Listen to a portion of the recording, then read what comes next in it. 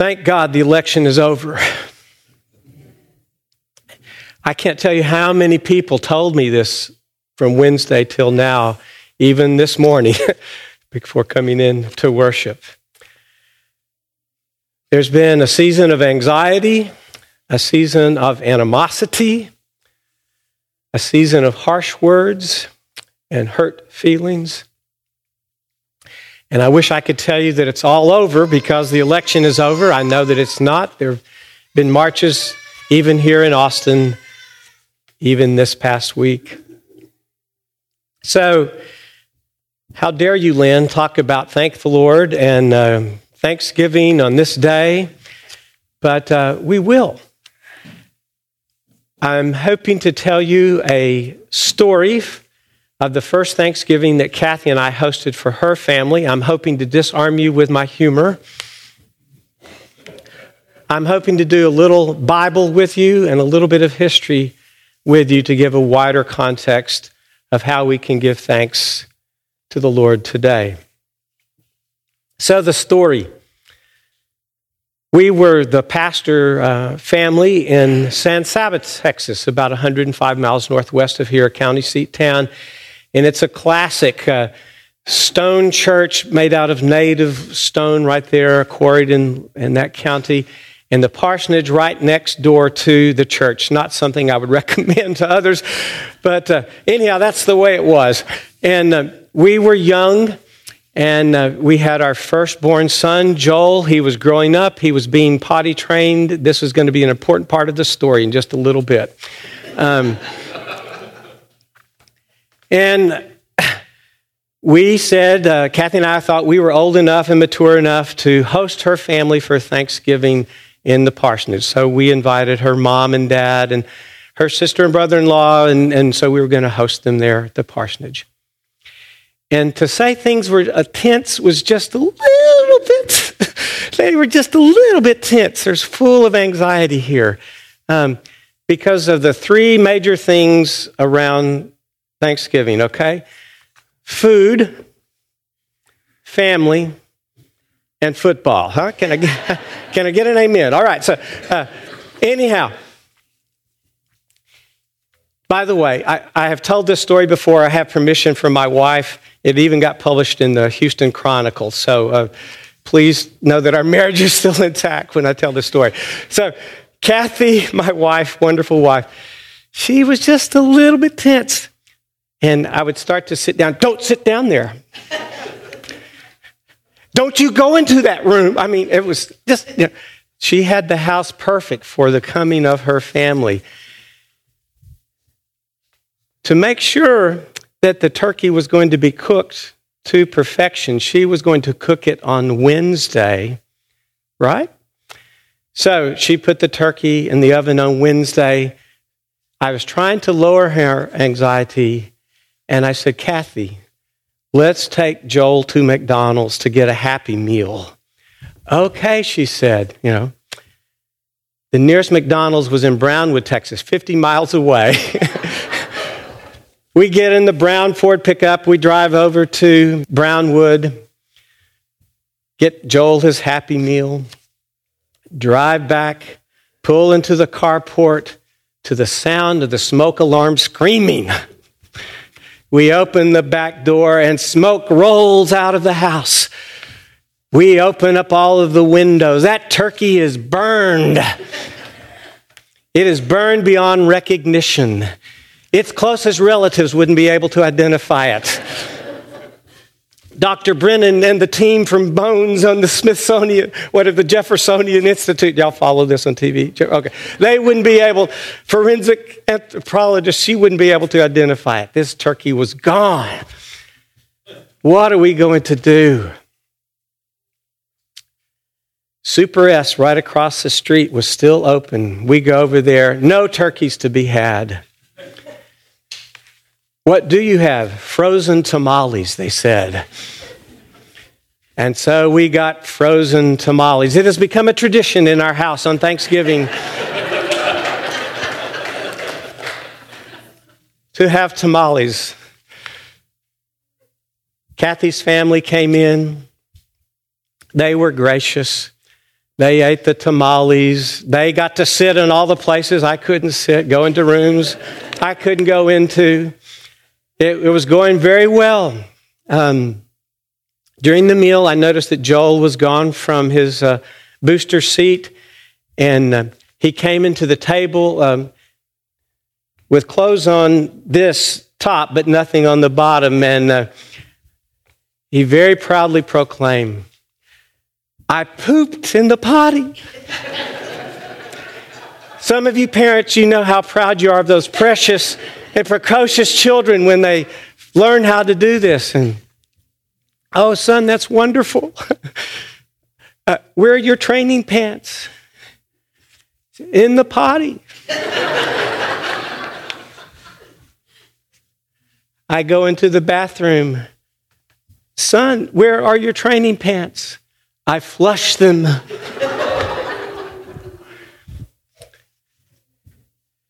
The parsonage is on the same sewer system as the church. Our toilets won't flush. The church toilets won't flush. It's Thanksgiving Day. I go down the street. I happen to know a plumber. Walk down there. I timidly knock on the door. It's Thanksgiving. This family, food, football, right? And I knock on the door. "Is Jerry available?" "Oh, yes." And Jerry came to the door, and I very shyly asked, I said, "Look, Jerry, I'm in a bind. Our son has flushed his training pants down the toilet, and the toilet's backed up." And he said, "Oh, thank goodness, get me out of this house."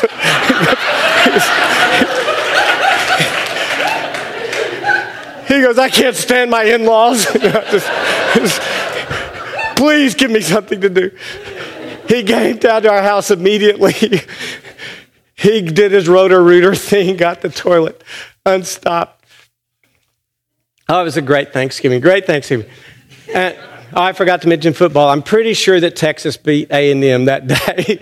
and you know I'm an Aggie, okay? So anyhow, it was wonderful Thanksgiving. We continue to tell the story year after year in our household.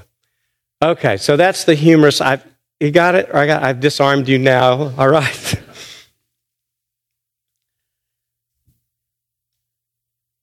There's a sticky note on your worship bulletin. You're saying, "What's that for?" It's a place maybe to write. There it is. Something you're thankful for today. There's a bulletin board in the hallway there outside of my office, just down the hallway there. As I reflect back on that story, we weren't so thankful for how right everything went. It's how we coped with it. That as a family, we have forgiveness, and there are neighbors and friends. There's a way to get through this, right? So maybe as you reflect on what you're thankful for, it's not all the things that went well, that you succeeded in, that you celebrate. Maybe it's how you coped with things that didn't go so well, and how your faith and family and friends helped you through that. You see, this is what Psalm 12, Isaiah 12 is about. I call it a psalm. It is a song. Scholars debate about Isaiah 12, whether it's one or two psalms that have been scrunched together. But the whole theme of this Isaiah 12 is thanksgiving. And you say there's a psalm in Isaiah? Yes, the psalms are not just in the book of Psalms, those 150 psalms. There are psalms scattered all through Scripture. When the Hebrew children crossed the Red Sea, Moses sings a song. Miriam, his sister, sings a song of thanksgiving. Hannah, when she finds out that she's pregnant, she sings a song before Eli is born. Mary in the New Testament, when she hears that she's going to bear the Savior, she sings a song. It sounds a whole lot like Hannah's song. But there are psalms spread throughout the Scriptures, and a lot of them are songs of thanksgiving. In Isaiah 12, it's interesting that this writer would sing a song of thanksgiving because things maybe hadn't gone so right. Israel had been divided into two kingdoms. Foreign invaders had come and taken these two kingdoms over years up into Babylon, into exile. And we can't tell whether this psalm was written contemporaneous with the events or later on, but it sounds like you will say in that day that there's a hope that things will get better. You will say in that day, I will trust in the Lord, I will not be afraid. God indeed is my salvation. As I read that psalm of thanksgiving, it sounded a whole lot like we're going through today, about division, about uncertainty, about political instability. And what do? We sing a song of thanksgiving. We write that on our little sticky note. God indeed is my salvation. I will trust and not be afraid. It's interesting. I did the Hebrew work on this. You'll be glad to know. But you will say in that day, the first time it says it in the opening line is singular. And so we claim that as individuals, that that's true. In the fourth verse, it's the plural. You will say in that day, it's the community. Thank the Lord we get to do this together. It's not an individual kind of thing we have to weather. That as a community of faith, we go through all kinds of stuff together. Maybe that's what you write down on the sticky note.